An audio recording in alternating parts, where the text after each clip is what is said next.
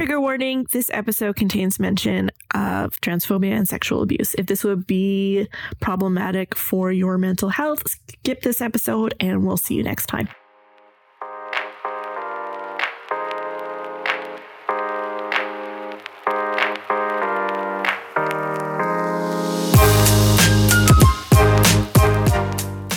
Hi, I'm Ocie Nelson. We have not started recording and the slurs have come out. I'd like it on the record that I'm the only one who didn't use the T slur. So, because neither Kate nor I are trans, we thought it would be a great opportunity to have a few actual trans people on the podcast to talk about their experiences. So we begged my roommates and they accepted. You just have this like expression of complete fear on your face. So my roommates have given me the greatest gift this life has to offer: domestic bliss. They're some of my favorite people and I'm super excited to talk to them about this topic today. Welcome, Ocie, Nelson, and Dino Zitlaw. Zitlaw? Yeah, Zitlaw. Well, you know what? Hi, hello. You can use my full name if you'd like. Ocie Yeah. Iscariot Nelson. That's not my full name. I don't know what, because you always like make up a joke of what your middle name is, and then I'm gullible, so I believe it every time. Wait, maybe No, you should what call really- me Dino Nelson too, and then everyone will be so confused because people will be like, "Wait, did Bryn and Dino get married?" And wait, are Ocie and Dino married? And Okay, Here's so the thing. okay, Megan no, asks wait. me constantly about what my middle name is, and I tell her every single time it's Grace. And yet, Oh, I thought you said it was Marie, and I was like, that doesn't seem. I thought it was Patrick. no, Patrick's the fake dead name I give out. Okay, so I have 3 roommates: Ocie, Dino, and Bryn. Ocie's last name is Nelson. So is Bryn's. They're not married. Bryn isn't. Bryn and Dino are together, but 2 out of the 4 of us last names are Nelson. And so they're like, we should just all change our last name to Nelson. It'd be a power move, is all I'm Yeah. saying. It would just be It would very strike strong. Fear into them. We would be a unified house. So Ocie is a 27-year-old Trans woman. trans woman, My pronouns are she, her. and Dino is a 25-year-old Yeah. non-binary person. Ocie and Dino live with me in Calgary, Alberta. They do things for capitalism occasionally. I would describe Ocie as gentle, affectionate, and mischievous. Do you say mischievous or mischievous? I say mischievous. Yeah, I think it's Okay, genius. cool. She is very into all things fantasy and science fiction. Lord of the Rings, Harry Potter, Dungeons and Dragons, Magic the Gathering. Nerd alert! I'm You invite me onto your podcast for this? to roast. Stop playing your game so you can come upstairs and I can roast you. So we can listen to Harry Dresden together? You're right. That's way less nerdy. Okay, I would describe Dino as a benevolent instrument of chaos. So Dino might not care what you think of them, but they will, by golly, make sure you are cared for. So I think they call that chaotic good in the... I don't know. Ocie, you're the expert. You're the expert. So Dino is very skilled at fixing things and has more marketable skills than I ever will have. They are in a committed and loving relationship with our other roommate, Bryn. But Bryn and Dino would like you to know that they've only ever held hands. Dino and Ocie have both been raised in the church. Ocie's pronouns are she, her, and Dino's pronouns are they, them. So I met Dino when I was living in an intentional community house known as the House of Commons. I didn't name it, that's all I'm saying. Dino used to work summers out at Gull Lake Bible Camp, and then they heard about the HOC through there. Many of our former HOC members are closely affiliated with Gull Lake. And so they quote unquote applied to live at the HOC. And they were there with me until we closed the house down. I met Ocie through Bryn and Dino, and I have no clue how you guys met. Yeah, just through the Awaken community. And Yeah. Okay. This first question is for Ocie. Ocie, how long have you been living as a fully transitioned lady person? yeah, so I think that question is a little bit complicated because, like, when you transition, I feel like probably for a lot of people, I mean, it's a pretty big life altering shift. And so it's less of like, oh, I've gotten here and now it's done, and more so in an ongoing process. And I think like, while I'm pretty confident in my identity and where I am at with it, you know, it's changed once before. So who am I allowed to swear on your podcast? Yeah. So who the fuck knows, right? Yeah. Like, that being said, though, I kind of came out publicly about 5 years ago, and that's when I started doing hormone replacement therapy. And so I've been living fully out for about the past 5 years. Okay. Cool. Dino, how long have you been non-binary for? Your whole life since birth, but when did you when did you let the rest of the world in on it? I came out on January 1st of 1986. You weren't born then. I wasn't born. Sorry. Of 2021. Oh, just a sweet little baby. Just a sweet little baby. I had like that was like my full like public like post on social media kind of come out, but I'd come out to like a lot of like friends and family before then. Yeah. Great. Okay, so this question is for both of you. How old were you when you realized that your sex and your gender identity did not match? Do you want to start this time, Dee? You gonna feel this one out? I figure we'll go back and forth. Yeah, that's a good call. Sharing. Wow, sharing is caring. I think it's like a really complicated thing for me, especially like my understanding of non-binary. I think when like the concept of like being transgender was presented to me, it was at a time when it was still a lot more common for people to view being transgender in like the gender binary of there's like two genders. There's you're either a man or you're a woman, and you can like go from one to the other, but like you can't just like be neither, which is what I would mostly identify as.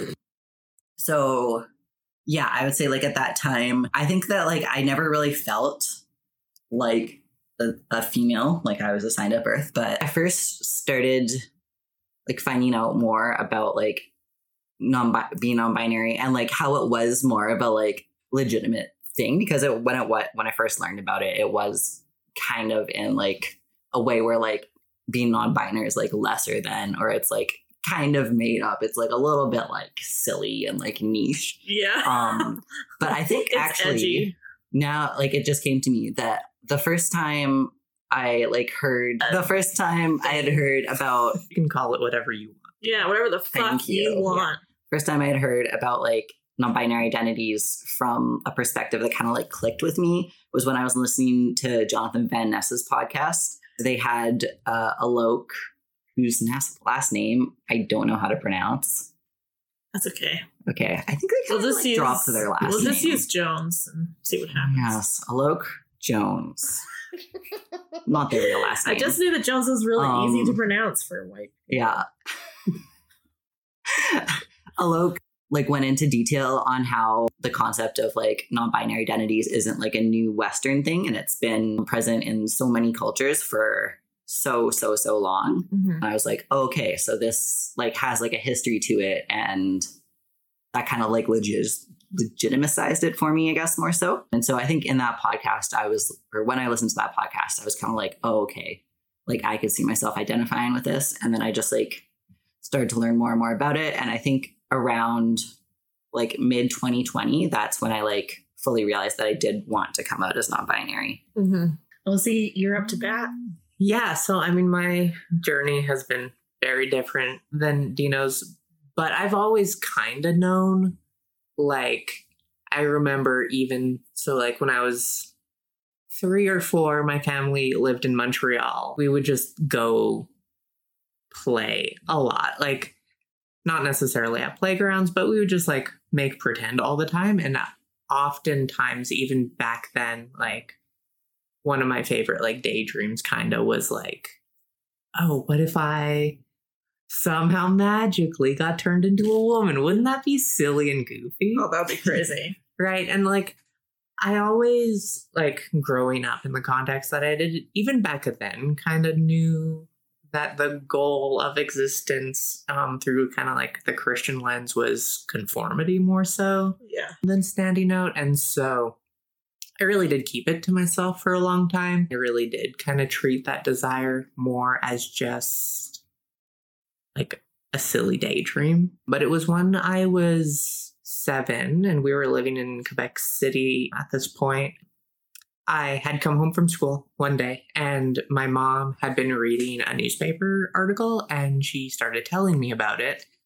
And it was about, at the time, the youngest person who had ever transitioned, right? Yeah, I immediately was like, oh my God, like that's something that people can do? This is like so cool. This is so exciting. And then, I can't remember if it was my mom or someone else listening, but someone would just said, oh, that's so weird.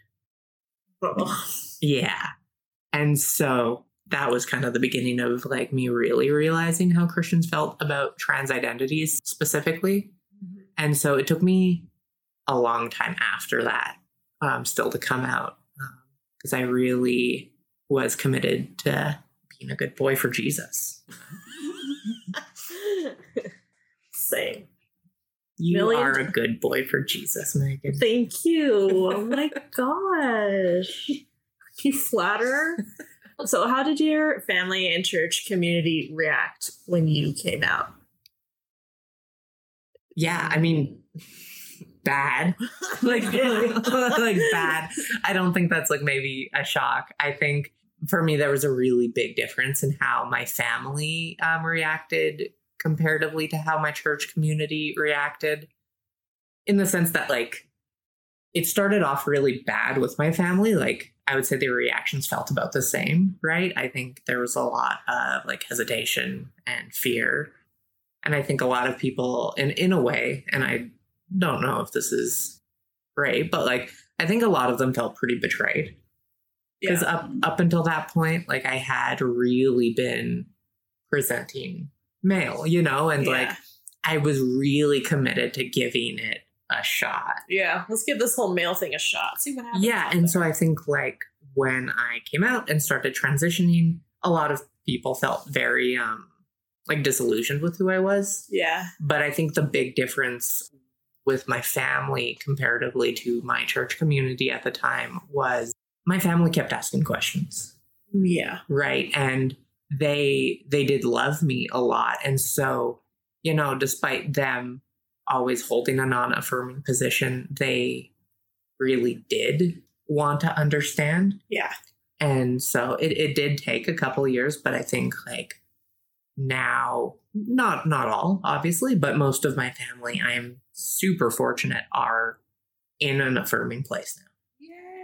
Yay. Which I recognize is not the case for many, many queer people in church communities.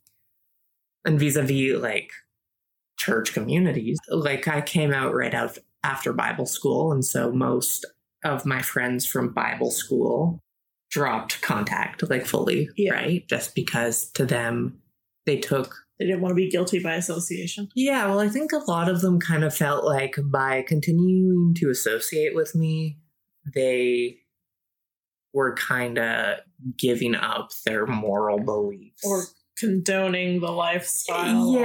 Yeah, whatever reasoning you want to use for that, right? And I think like what that really comes down to is more just like internalized fear. Yeah. But yeah, and then I definitely did shuffle around church communities for a while, kind of always, Yeah. Not always fitting in exactly, but then eventually, I did find a way. It was more positive for sure. What about you, Dino? Yeah, so when I came out, I wasn't really actively a part of any church. I had been going to Awaken for a little bit, but then stopped during the pandemic. So there wasn't a big reaction from any church community for me. Who was more present in my life at the time was still my community from Gull Lake Center. And yeah, I think it was kind of similar to Ocie with her Cape and Ray friends of them not really being sure if associating with me meant that they approved and if they were allowed to do that. It wasn't for the most part, for my closer friends at least, I don't think they really struggled with that. But yeah, I think that there was some kind of like awkward tension there. My family was definitely the harder sell, or at least my immediate family. That my parents, I had told them beforehand because I didn't want them to like find out on social media. Yeah. As much as a part of me was like, didn't necessarily like feel that they were like owed like an explanation. I just felt that it would go over better. And I mean, maybe it went over better than I could have, but I still think that there was a lot left to be desired. Yeah, I guess the church I grew up in did play a part in it, insofar as my mom really thought that God didn't want her to use my pronouns and my like chosen name at first. And so she talked to one of the pastors at her church, which I'd grown up at. And he said that if his son, like who was cis, but if his son was transgender, then he would use like his kid's name and like preferred name and preferred pronouns outside of the house. But when his kid was like at home, he would like use like his like he, him pronouns and like his birth name. And so my mom was like, oh, that's what we'll do for you. Like whenever you come over to our house, like this is just what we'll call you. And I was like, I won't be coming over to your house and I probably won't be seeing you much in general in that case. Like that just like is really demeaning. And my mom like changed her mind? Yeah, she was instantly like, oh, okay, then we'll just like use they them pronouns. It was pretty whack. They do still definitely slip up on my pronouns and stuff, but it has like very like gradually been like less and less so. My extended family is more affirming. I actually just realized my aunt wrote me. Did you hear the Christmas card that I read at Awaken once? My aunt wrote me this card with like a beautiful kind of like type poem. I don't know if she found it or if she wrote it, but I'd love to go get it and read it. So yeah, this past Christmas, which was almost, I guess, the 2-year anniversary of me coming out, my aunt gave me this card that she wrote for me. It goes, in the beginning, God created light and separated it from darkness. Later, he created elm trees and that perfectly shady spot that is somehow light and dark at the same time. Another day, he separated dry land from the waters, but we still have marshes and fens. He created those too. Another day, he put lights in the firmament to divide day and night, but sunsets are so beautiful. It seems to me that the only truly binary systems on Earth are those created by man. I know that God made you, God knows you, God loves you, and so do we. Yeah, that's so fucking nice. Right? And this aunt, the kind of funny thing with that is that she's Mormon, and my mom spent like my entire childhood like telling me how Mormons are so judgy. Yeah, judgy and like backwards and like not loving. And yeah, somehow my Mormon aunt is like the most loving of all. Yeah. Mm-hmm. Yeah. When I read this, I was like, okay, I'm ready to convert to Mormonism. Like, I'll pray whatever prayer you got. I'm a Mormon now.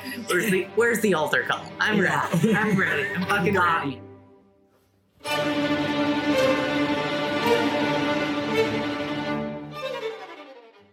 So how have you been treated by the church? Were you told anything overtly, or was it more just like an undertone of like, oh, this is just a big question. Yeah. Right? Because I think for me, it was both of those. For sure, both, right? Like, I think a very weird part about growing up queer is that in a lot of ways, you have to grow up a lot faster than a lot of other kids, right? And so, while like at school, my friends were playing Pokemon or marbles in the dirt, I was like, do you think it's wrong if God made me in the wrong body?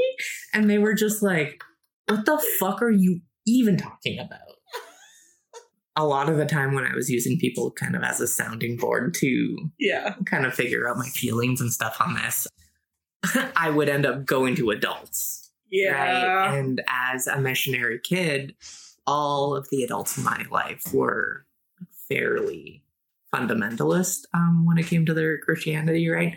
And I would never ask it about me, right? I'd say stuff like, what do you think about gay people? What do you think about someone who is not me, but who is gay? Exactly, right? And I mean, like, clearly I did a good enough job because people were still shocked when I came out, right? But it was always kind of like the same thing of like, well, God, you know, just hates some people. Yeah. And I mean, never explicitly as that, but like the amount of like mental gymnastics that they would have to do to like tell me that hating gay people was okay while also simultaneously having to love everybody.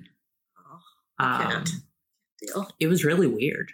I mean, I think I probably have an unfortunately common experience in the way that like I internalized a lot of messaging. Yeah. Growing up in the church. I think what people don't necessarily understand so much is that people think that I was either socialized a guy or as a girl, right? Yeah. When a lot of the time, like, I was just taking in messaging from both sides. Yeah. Right? That would be so confusing. And so a lot of the time it was like, I am a predator who only wants physical things. And I'm like, if I'm not restrained, who knows what could happen? And then on the other side, right, I'm being told that my body is basically just a tool of evil and temptation. Right. And so to put it like lightly, this has given me a very complicated relationship with my body and how I interact with other people given that, which I think in a lot of ways is kind of the church's goal. You know, I think that an embodied person is someone who is less likely to be manipulated by abusive spirituality and abusive theology. Yeah. Right? Yeah, Bible school really fucked it up for me, I think, in a lot of ways. Because I think especially there, that's like where kind of purity culture messaging was at its strongest, just because we were a bunch of like very young adults, basically still kids, right? Yeah. Living on this island with basically no supervision. Because how kind of the leadership was structured was there's like 10 adults. And then most of the leadership were second-year students, right? Then there was just like 100 first-year students, right? So it's like 100 18-year-olds, a handful of 19-year-olds. And so, that sounds horrible. Like literally horrible. Yeah, I don't know why they thought that this would end well, you know? Like, I'm sure that it has worked for some people, but like at the same time, you know, you put a bunch of horny kids on an island with nothing to do, and they're... What did they think was going to happen? Right. Like, what did they think? But then because of like this purity culture angle, basically how it worked at the school was if you had sex, you failed and you're going to hell. They would kick you out. Like, no questions asked, they would kick you out, right? There was obviously a super unhealthy sex culture at this school, right? How would they even confirm? Did they have video cameras everywhere? No, because I think like in a big part of my growing up in Christianity too was just learning to self-police. Oh. Right? Like, I think if you can convince someone that they are evil, but that they want to be good, they will tattle on themselves. Because that's the right and good thing to do, right? And so that happened in my first year where 2 of the students had sex and one of them was like, I did a bad and evil thing with my body. I am so sorry. And then they just kicked them out. And they were not expecting to get kicked out, or else I don't think they would have ever... Self-police that hard? No, they would have never come forward, right? Which kind of comes to like one of my biggest issues with that type of Christian structures. There's a lot of similarities in a lot of like fundamentalist Christian communities, but that kind of atmosphere covers up sexual abuse like perfectly, right? And like, while I was at that school, I entered into a sexually abusive relationship with one of the older students, but because there was such this culture of sex is evil, your body is evil, you are evil, and if you come forward, we're not going to help you, we are going to kick you out. It sure as hell silenced me. Who knows what other shit gets just like swept under the rug. I mean, the question, how have you been treated by the church? Like it's a loaded gun. No, for sure. And like the reality is like in so many ways, like as a vulnerable person, the church has failed. Yeah. And, you know, like there are still so many themes that I connect with vis-a-vis Christianity and the church. But I think like at the end of the day, like living life to the fullest and peace that surpasses understanding, that has never once come from engaging with the church. Yeah. You know? Now, Awaken has modeled that a lot better, and I can see a lot of healthy Christianity and a lot of healthy spirituality in it, but the reality is I am a queer person who has been very hurt by the church. And unfortunately, like, I got out luckier than a lot of people, you know? Yeah. Dino, I just asked Ocie this, but how have you been treated by the church? I know there was some stuff with a certain organization that we've already mentioned. It was called like yeah, I like never was really interested in going to Awaken at first because I was just like, I had a lot of trauma, not even from Gull Lake or the church I grew up in, but I did gap year type program with a big missions organization known as YWAM, Youth with a Mission. Ooh. And that was like where I think the biggest part of my religious trauma came from. And so, yeah, I came back from that and lived at the House of Commons, was very like wary of like Christian groups. And I think Awaken, it seemed dangerous. And so that's why I never engaged with it for as long as I did. Yeah, YWAM was like an extremely controlling, kind of like insular. Like, what YWAM and Awaken do have in common is that there is like a really big value on community, but I think the underlying reasons for that is like with YWAM, it was like about control and about like holding like power over like these young people, being able to like just manipulate them into doing like pretty much whatever. With Awaken, it's like a much more healthy thing of like, I'll believe that like together we're like stronger and better and healthier. Yeah. And there's like still space in Awaken to like celebrate our differences, space that like YWAM definitely didn't have. Yeah, kind of community through unity as opposed to conformity. Yeah. Yes. Yeah. I never came out at YWAM or anything because early on I heard like multiple speakers like talking about how they were like ex-gay. Early on in my YWAM journey, I was like, oh, can't talk about really anything deep because it will be used against me.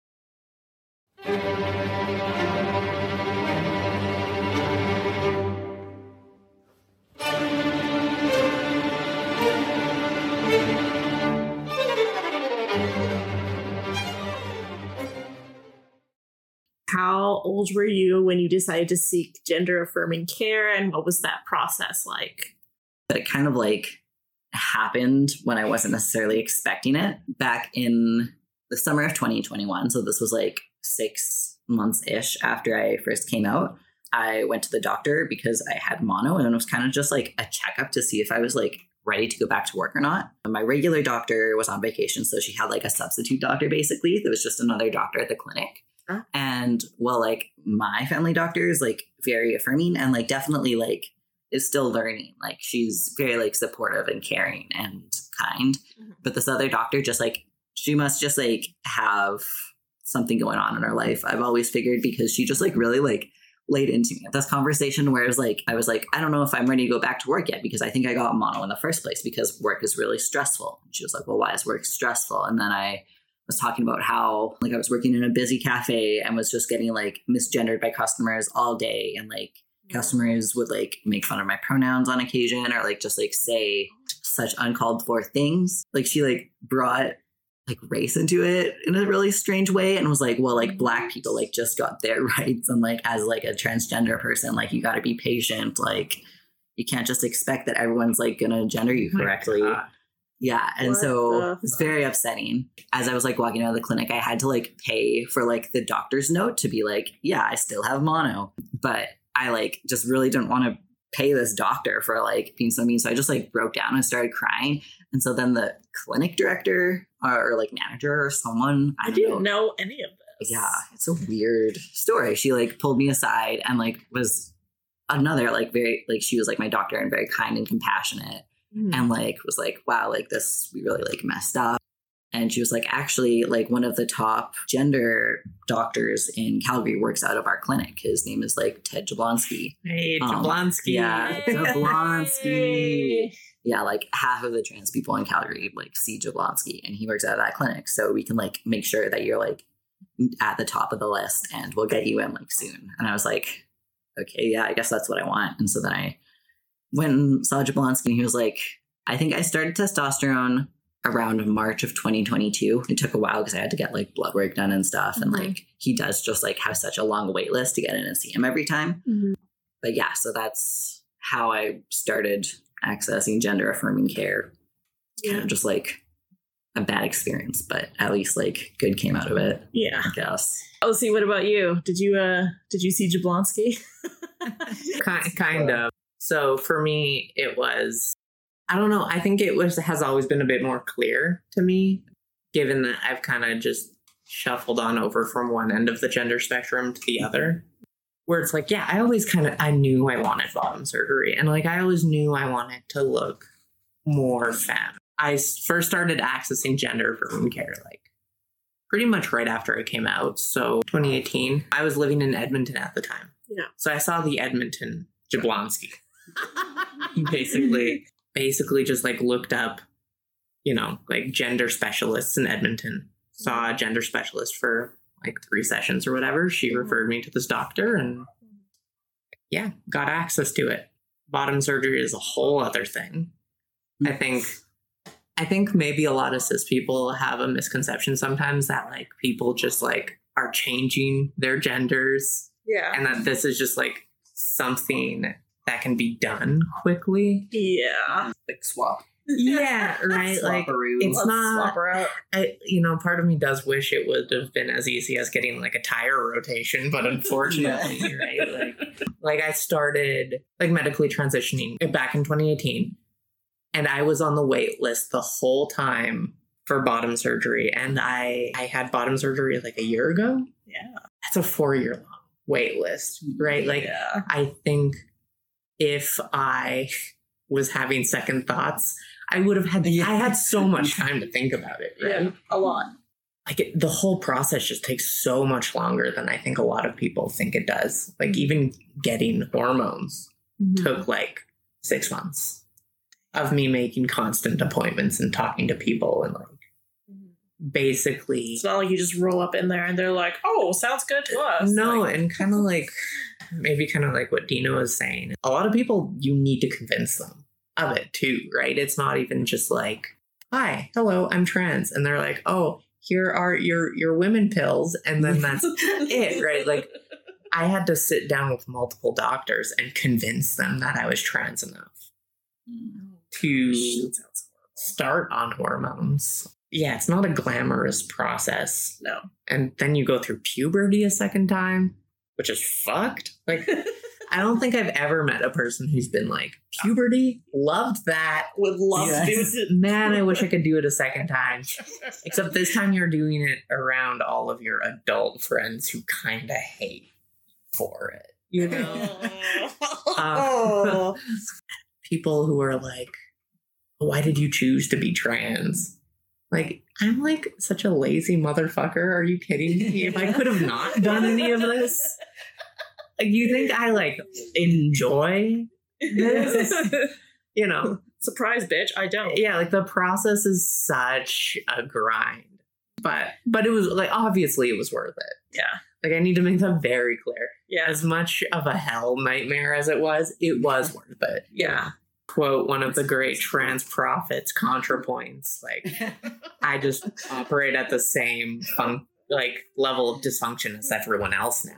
Yeah, right. Like, life isn't perfect, but I don't want to kill myself anymore. So I've got that going for me. Yeah, it's always a plus. It's a big plus. But what are some struggles you face as a trans person that cisgender people don't have to struggle with or think about? Dino, you go first. I mean, as a non-binary person, a really common example is like bathrooms. Like if there was no like fear of like my safety, I would probably choose men's, at least most of the time. But like being in a bathroom with cis men is like the scariest, like most near-death experience I think I've ever had. Yeah, I normally still use like the women's washrooms, but at some point I would like to grow a beard. And I'm like, at that point, it's going to be a little bit more tricky to be like, now I'm not going to be welcome in women's bathrooms either because I'm going to be so visibly not like a cis woman. So I'll cross that bridge when I come to it, I guess. But another thing is like medical situations. I recently started donating plasma, which overall, like doing it, I don't like regret going, but there was like quite the kerfuffle with them figuring out whether to put male or female on my like file because they don't have like an option to say like neither or like self-specified, which was like a little bit funny to me because I found most like medical places that I go these days do have that option. So it kind of like took me back a little bit when they were like so like stressed about not knowing which box to like put me in. Yeah. But yeah, now it just says female on my sheet, and everyone always uses she, her pronouns for me. And I'm not about to correct every single like nurse every single time. Yeah, sometimes you just have to let that stuff slide. Sometimes it's like, and it is the worst. Yeah. Yeah, you like feel a little bit like you're like betraying yourself, but it's like, why would I do the emotional labor for this stranger? Like, it's not fucking worth it. Yeah, you know. What about you, Ocie? Yeah, I think something that a lot of cis people don't understand is just like the level of scrutiny that we're under, especially in my experience as a trans woman, right? Like, first of all, a lot of people just hate women. Right? Like, was it like jarring kind of coming over and then being like, oh, people hate this gender? Like, I don't know. Yes and no, right? Like, again, I grew up in a pretty conservative Christian environment. It wasn't like a shock to me that, people hate women? What? Who fucking saw this one coming? Yeah. When it comes to like really your like cis het white men, it's hard to tell, like, do you hate me because I'm trans or because I'm a woman? Or probably both. No, but I think like, especially in my early years of transitioning, people were very hyper vigilant about like how I was dressing, how I was presenting. Like, I think I wore a dress shirt one time, and I like one of my great aunts or whatever were like, oh, so are you a guy again now? And it's just like, no, I'm just a lady who wanted to wear a fucking dress shirt, you psycho.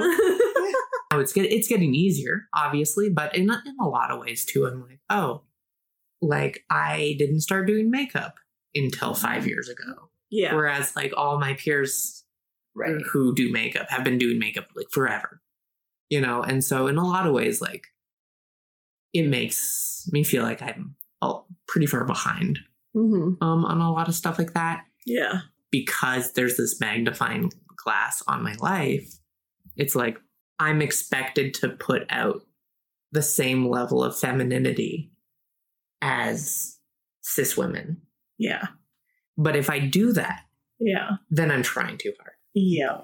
And then if I don't do that, then why did I even transition in the first place? Oh. Right? And I think a lot of the time in affirming communities and stuff, like, it's easy to forget that it's like that. Yeah. You know, because I don't need to try as hard and I can just be myself in a lot of ways. Yeah. Even then, like, some people do it. Like, once they find out I'm trans, they'll be like, oh, what little piece of you can I pick out that will be like, oh, yes, I should have seen that one coming because, of course, you are trans because of this thing, right? Yeah. And so there is weird tension living as a trans woman of, like, how do I honor myself and my body while also existing in a world that really does make people like me to be like public enemies. Yeah. There's probably like this constant pressure to like the onus is on you to convince other people. Yeah. Yeah. But it's like no one can, that's exhausting. Oh, no, it really is, right? And I mean, like, it gets easier all the time, I think, right? But, you know, it's still something that like I just have to navigate, you know? And I'm very fortunate to be in a place right now where I have a lot of people who just respect me as a human being. Woo! But, you know, I also operate in a lot of spaces where, like, I can't assume that that's the case. Working at a senior's home. Oh, you know, going to a mall. Yeah.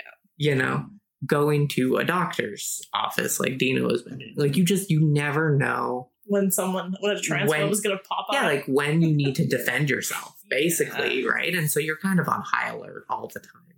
And I imagine like a lot of those feelings are similar for a lot of minorities. Like, being aware that like people could just start perceiving you negatively at any point and then you'll be in danger, right? That's awful. Yeah. Thank you guys so much for coming on my social experiment podcast. Yeah, you're welcome. That concludes our episode for this week. Thanks so much for listening. You can catch us on Instagram at showbizpod or by email at showbizbabypodcast@gmail.com. We'll see you next week for a completely unhinged discussion on online dating. Bye!